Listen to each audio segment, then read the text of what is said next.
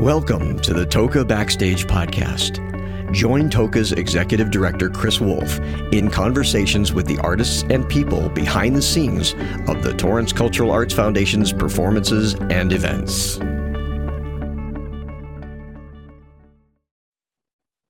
Hi, this is Chris Wolf, the Executive Director of the Torrance Cultural Arts Foundation. Welcome to another edition of Toca Backstage. Today it was my great pleasure to speak with Sam Wills, also known as Tapeface. We had a little bit of a glitch with our connection, but thankfully we got a full interview out of it. And here it is now. Take a listen. Thanks for joining me today. It's my extreme honor to be speaking with Sam Wills, also known as Tapeface. Sam, thank you so much for taking the time. I really do appreciate it.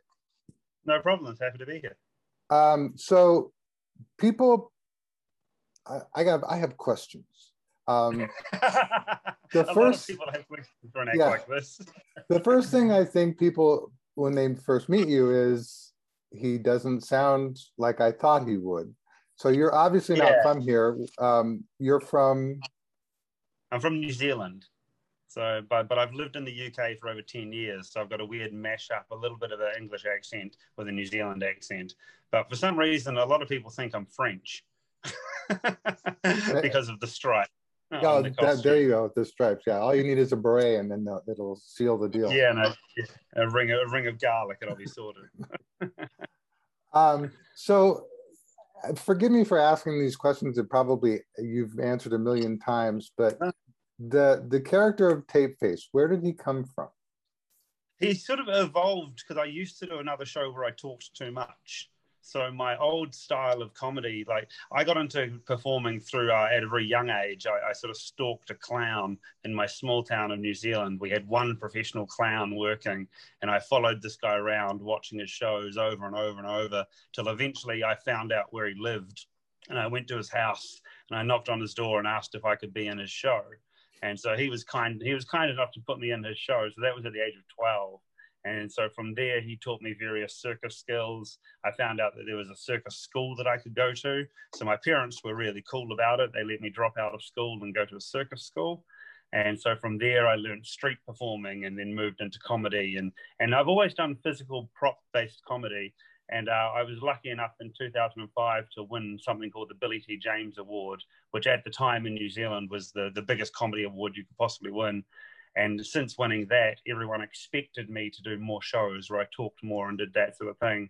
So I decided to challenge myself and come up with a silent character just to prove everyone wrong, that I could shut up for 5 minutes. And that's how Tapeface was born?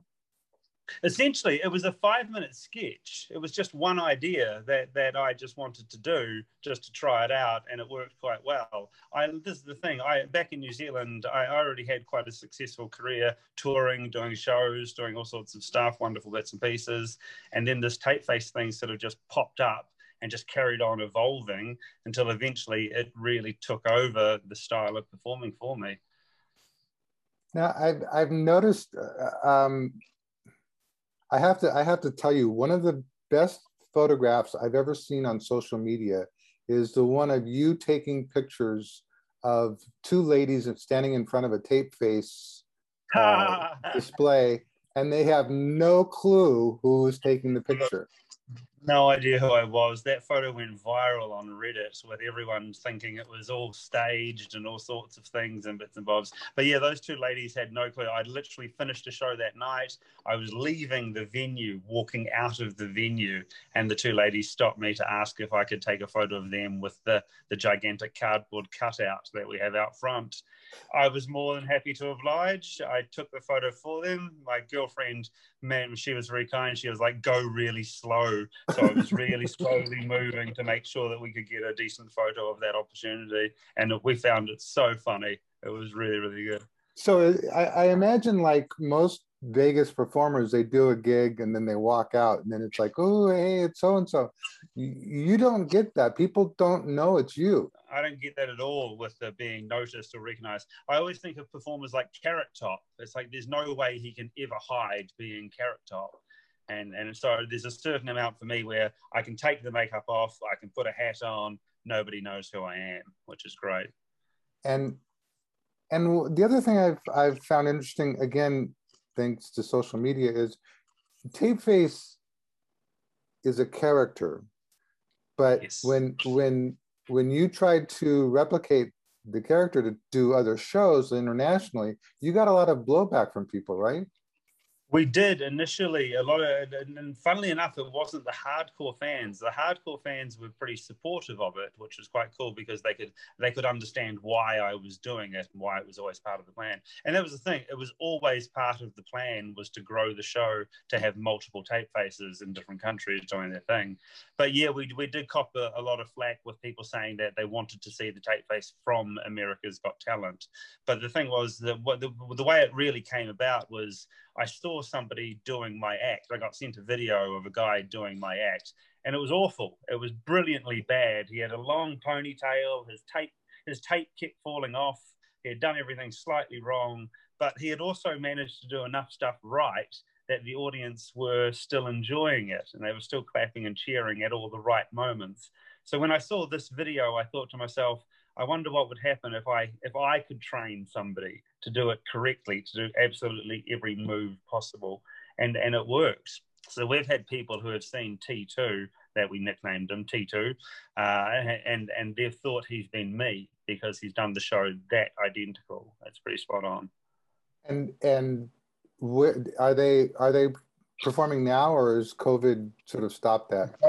COVID stopped that. We did have 3 at one point. We sent one, our third tape face, we sent him off to Australia.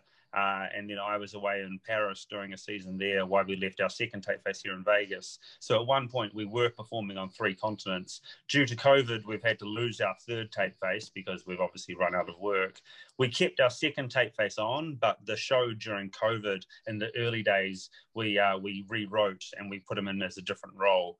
But now he's just coming back to training up because he'll be taking over the Vegas season for when I go away on tour. Why do you... To me, it's almost like Blue Man Group. It's like when you go see Blue Man Group, you go see the show. You don't go to Absolutely. see Bob the Blue Man. Yeah, Bob the Blue Man is not the draw card. A lot of people think, though, that because I was the one on America's Got Talent, that was the thing. But for me, America's Got Talent was very much just a platform to showcase the show. It was a one giant advert for me. And it worked brilliantly because, yeah, I mean, did you expect to end up in Vegas after the show? I mean, because that's supposedly the big selling point of AGT is we were already in discussions with some producers about bringing the show to Vegas before going on America's Got Talent. So they had seen my show in the UK and seen what it was doing over there, and they were interested in seeing if it would work with the American market. And then it was another reason why I chose to go on America's Got Talent, was just to boost that profile even more, and then that would help justify with the producers to bring the show over. Can I just say, as an aside, personally, I mean, besides being an extremely creative performer, you are a genuinely brilliant businessman. Thank you. I think the hustle side of it, I really enjoy. I think that comes from being a street performer, because you've got to see the opportunities and go, right, how do I get A to B to C to D? Yeah, because most people, I mean, a lot of performers, they do their thing, and then it's kind of like, okay, this is all I can do. I mean, it's like, I know, I met this guy who does a tribute act to a famous musician, and I interviewed him, you know, before he came to our venue, and I was like, so what other kind of music do you do? He goes, this is it. This is all I've ever wanted to do. And I was like, okay. but for you, it's like you've done the street performing, you've done television, you've done Vegas. What's on the horizon for you?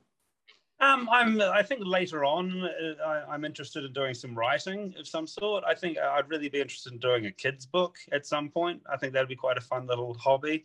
I'm also interested in seeing what else I can do with Tapeface, where else I can evolve that. It'd be fun to see if I can evolve that into... I've never done Tapeface in a narrative point of view.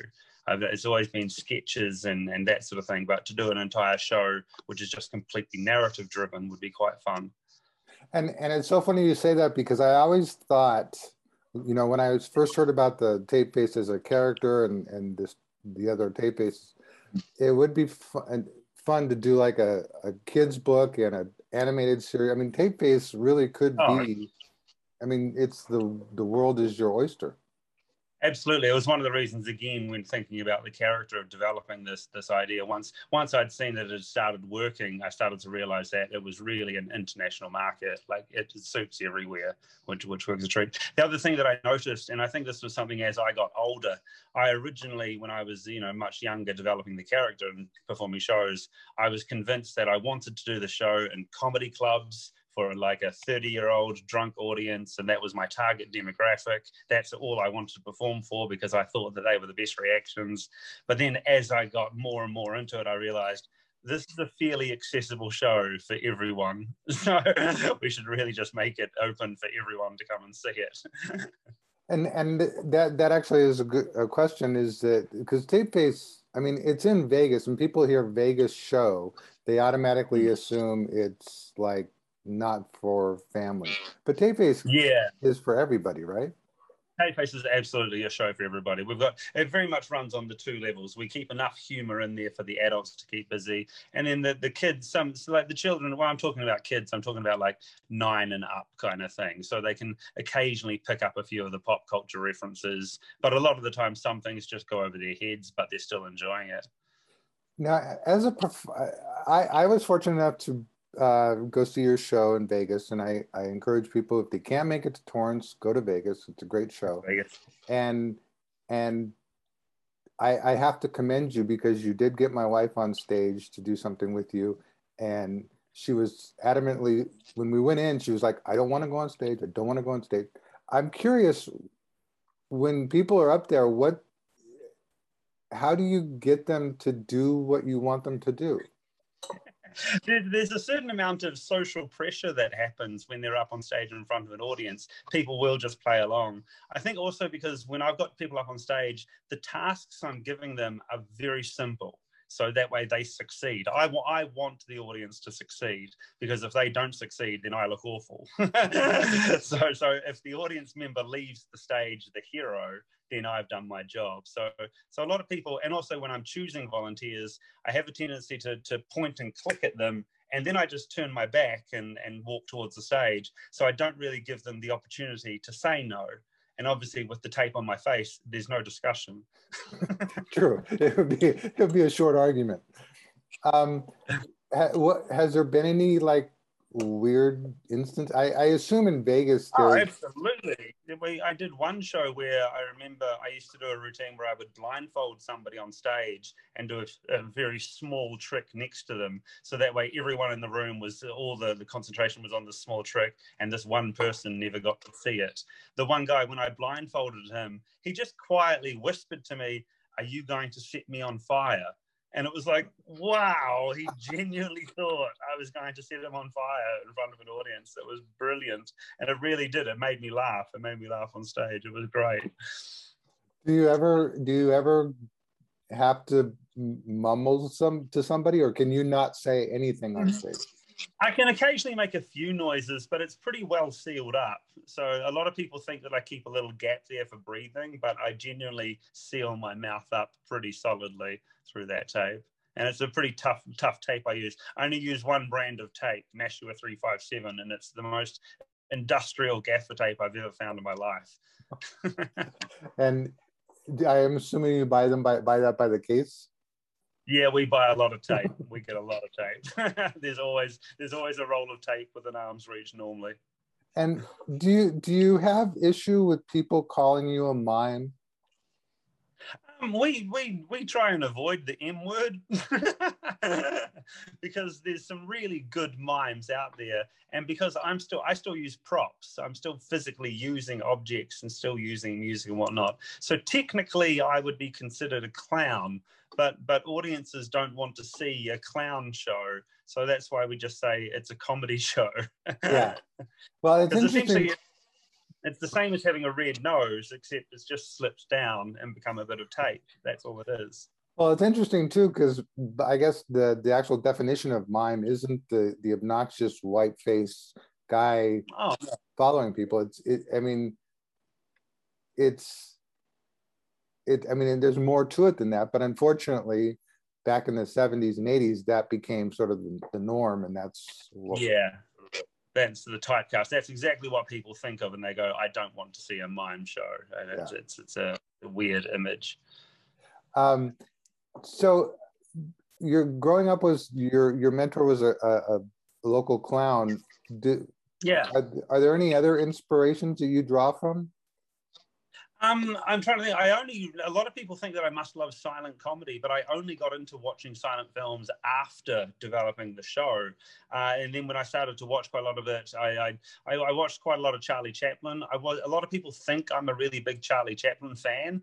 I'm not the biggest. I don't really go for what he did. I really love Buster Keaton. Yeah. I think Buster Keaton he's the closest that I feel, just with that no expression, he just lets the audience read so much into what he's doing. And his physicality is phenomenal. He's great. He's so good. So I'd definitely say there's inspiration from there. And then the other inspiration comes from things like old cartoons like Wile E. Coyote and Roadrunner. I'd love it if Acme existed where I could buy these contraptions. I remember I built a crossbow that could shoot a plunger 20 feet. And it was very Wile E. Coyote, with this idea that I would be able to somehow hit a piece of toast. And it never worked, but it was just one of those kind of inspirational moments of that's exactly what Wile E. Coyote would build, as a plunger shooting crossbow. and I could actually see you pulling that prop out and pretend like you're going to use it and have somebody freak out that you're going to shoot him with a plunger. Absolutely. Oh, you're in the past you had a comedy duo. How did that, was that sort of the beginning of your comedy process? I've had a couple of comedy duos. I've sort of done every aspect of comedy, from improvisation to stand-up to sketch comedy to every bits and pieces. So I worked with I was living with a guy, Morgan Williams, and we had a double act that we did, and that came out of sheer boredom of living together. So it was just one of those things where he was a bit of a comedian, I was doing my stuff at the time, and we just started to write some silly sketches and jokes, and then we started performing them at late shows. So we never really did mainstream comedy. We were very much an alternative late night comedy act, where we would do weird, disgusting circus sideshow tricks together, like putting balloons up noses and out mouths and tying them together and running like a clothesline between our heads, that type of thing. So that was a fairly disgusting act. And then I had another double act. With a woman called Ruth Spencer, and we called ourselves Wills and Spencer. And that show ran for a good 5-6 years. We did that double act, and we performed in a casino in New Zealand. We had a residency there for 4 years. Do you miss the street performer? Oh, absolutely. I really, it's a simple time being a street performer, and I never realized how good it was. There's something really nice about just going out with the show and the transaction being so beautifully simple, where you gather the crowd, you do the show, you ask for the money, and that's it. I always feel like street performers are the last of the pirates, just sort of doing their thing. But the more we're coming down to a cashless society, it's becoming harder and harder for street performers to keep finding ways to get that crowd cash. But no, the actual performing side of street performing, yeah, I do miss it. There's something about that energy which is so different from Tapeface. It's such a teenage boy yelling at an audience. Yeah, I really enjoy that. And you did sideshow stuff. What was the attraction there? I think it was always I had a friend called Hefty Jeff, who was a bit of a freak show performer, street performer, and I worked with him a lot on the streets. And so because we hung out a lot together, he taught me a few tricks here and there. And then I started to become fascinated with the way that the human body, like what you can do with the human body as a trick that the audience aren't aware of. So learning things like the human blockhead of hammering nails up my nose and things like that. I tried to learn sword swallowing, but I gave up after 3 attempts because I just went, no, this is too disgusting. I don't want to do it. A lot of people think that it's real, but that it's fake, but it is genuinely real. Every morning trying to push a coat hanger down my throat, it was like, no, I can't commit to this. No. but I think a fascination of the oddities and seeing shows like back in the day, I was watching Jim Rose Circus and that sort of thing. And there was a crazy act from Japan called the Tokyo Shock Boys. And they were real masters of those shock moments. And again, I was fascinated with the idea of showing an audience something absolutely disgusting, but finding a way to make them laugh throughout it. So that way they could keep watching it. And did you ever like, because it's almost like it's all variety arts, you know, mime or clowning and sideshow stuff. Did you ever like think about going in the magic route, or is that just not your? Yeah, I sort of started out knowing magic when I was about 12 years old. That was what got me to meet the clown in the original thing. I sort of was doing these magic tricks, and then when I auditioned myself on his doorstep with a little suitcase, and I opened it up and I just showed him trick after trick after trick until he eventually said I could be in his show. I've always thought magic would be, again, it would be fun to go back to magic at some point with a little mentalism show. I've thought about putting some magic into Tapeface, but at the same time, I don't want to put actually trickery into the show. I quite like it being quite pure in that sense. What do you think is the appeal to Tapeface? I mean, because really, I mean, from my perspective, when I first saw you on America's Got Talent, it was like, okay, here's another joker who's going to do something stupid and get buzzed off. But yeah, within like 2 minutes, I was like, okay, this guy is genuinely good and creative. Yeah, when I walked out, the judges' expressions really said it all. It's like one of those moments where it's like, they've seen enough of these acts. Yeah, right. It's another one of these and doing their thing. But I think with the appeal with Tapeface is that it's intriguing. It's like, how can this person do a show for, you know, however long and keep it entertaining? How does that work? And now that video went viral, it's been quite handy for me because it gives people that small little taste of what the show can be. And then they come and see the show and they see, yeah, I'm still doing some of the greatest hits from America's Got Talent, but they see other stuff that I know is not online. So there's some real surprises for them. But I mean, I think it's more than just seeing the guy out from America's Got Talent. I think Tapeface has an allure to people that, I mean, it's creative, it's different, but he's charming. Is it also because that there's an outcast appeal? There's the underdog. I've always thought of Tapeface being even though he's the one who's outcast from society because he can't talk, he's the only one in the show who knows what's going on. Yeah, right. Yeah, exactly. So there's that weird moment where he's got to explain to the audience, and it just becomes a game of help, of who can help each other to solve the problem to win the game. Well, and I guess that goes back to, because to me, it was always intriguing. Here's a guy doing this great show, this character doing this show, but I always was fascinated by what was the backstory of this character. But I think you're right. I think people see it and it's kind of like they're rooting for him and they're rooting for the person you bring up on stage because they want everyone to succeed. Yeah, everyone has to succeed. And again, they're rooting for that person on stage because it's also not them. Right. Exactly.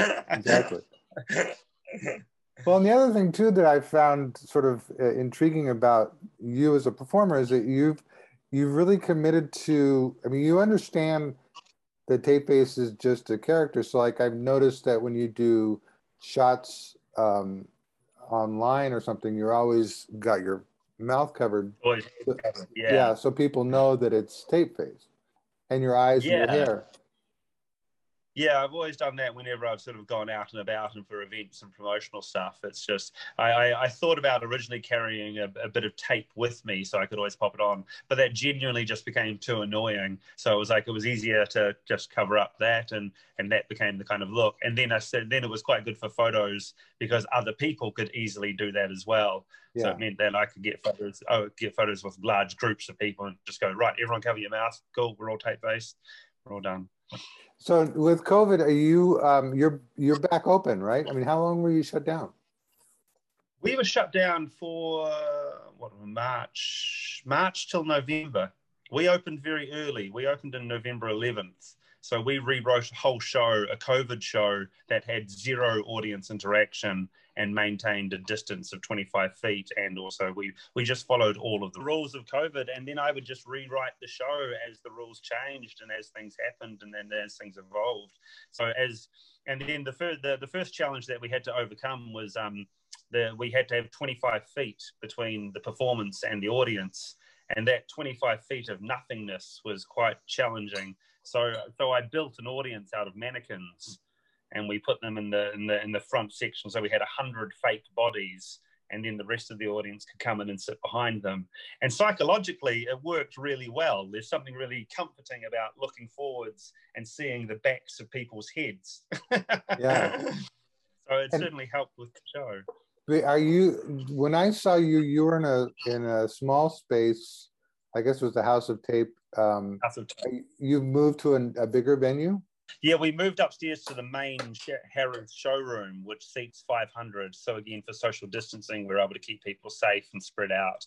And then as it evolved, we were able to increase the numbers slowly but surely. But now we've just moved again downstairs to the cabaret room, the Harrods Cabaret, because what happened was during the shows upstairs, our numbers started to increase. We started to get more and more people coming along to see the show. And so we sort of outgrew the House of Tape.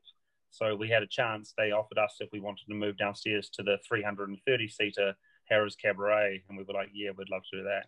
So we just set up shop down there, and that's where we're going to be based for the next wee while. Nice.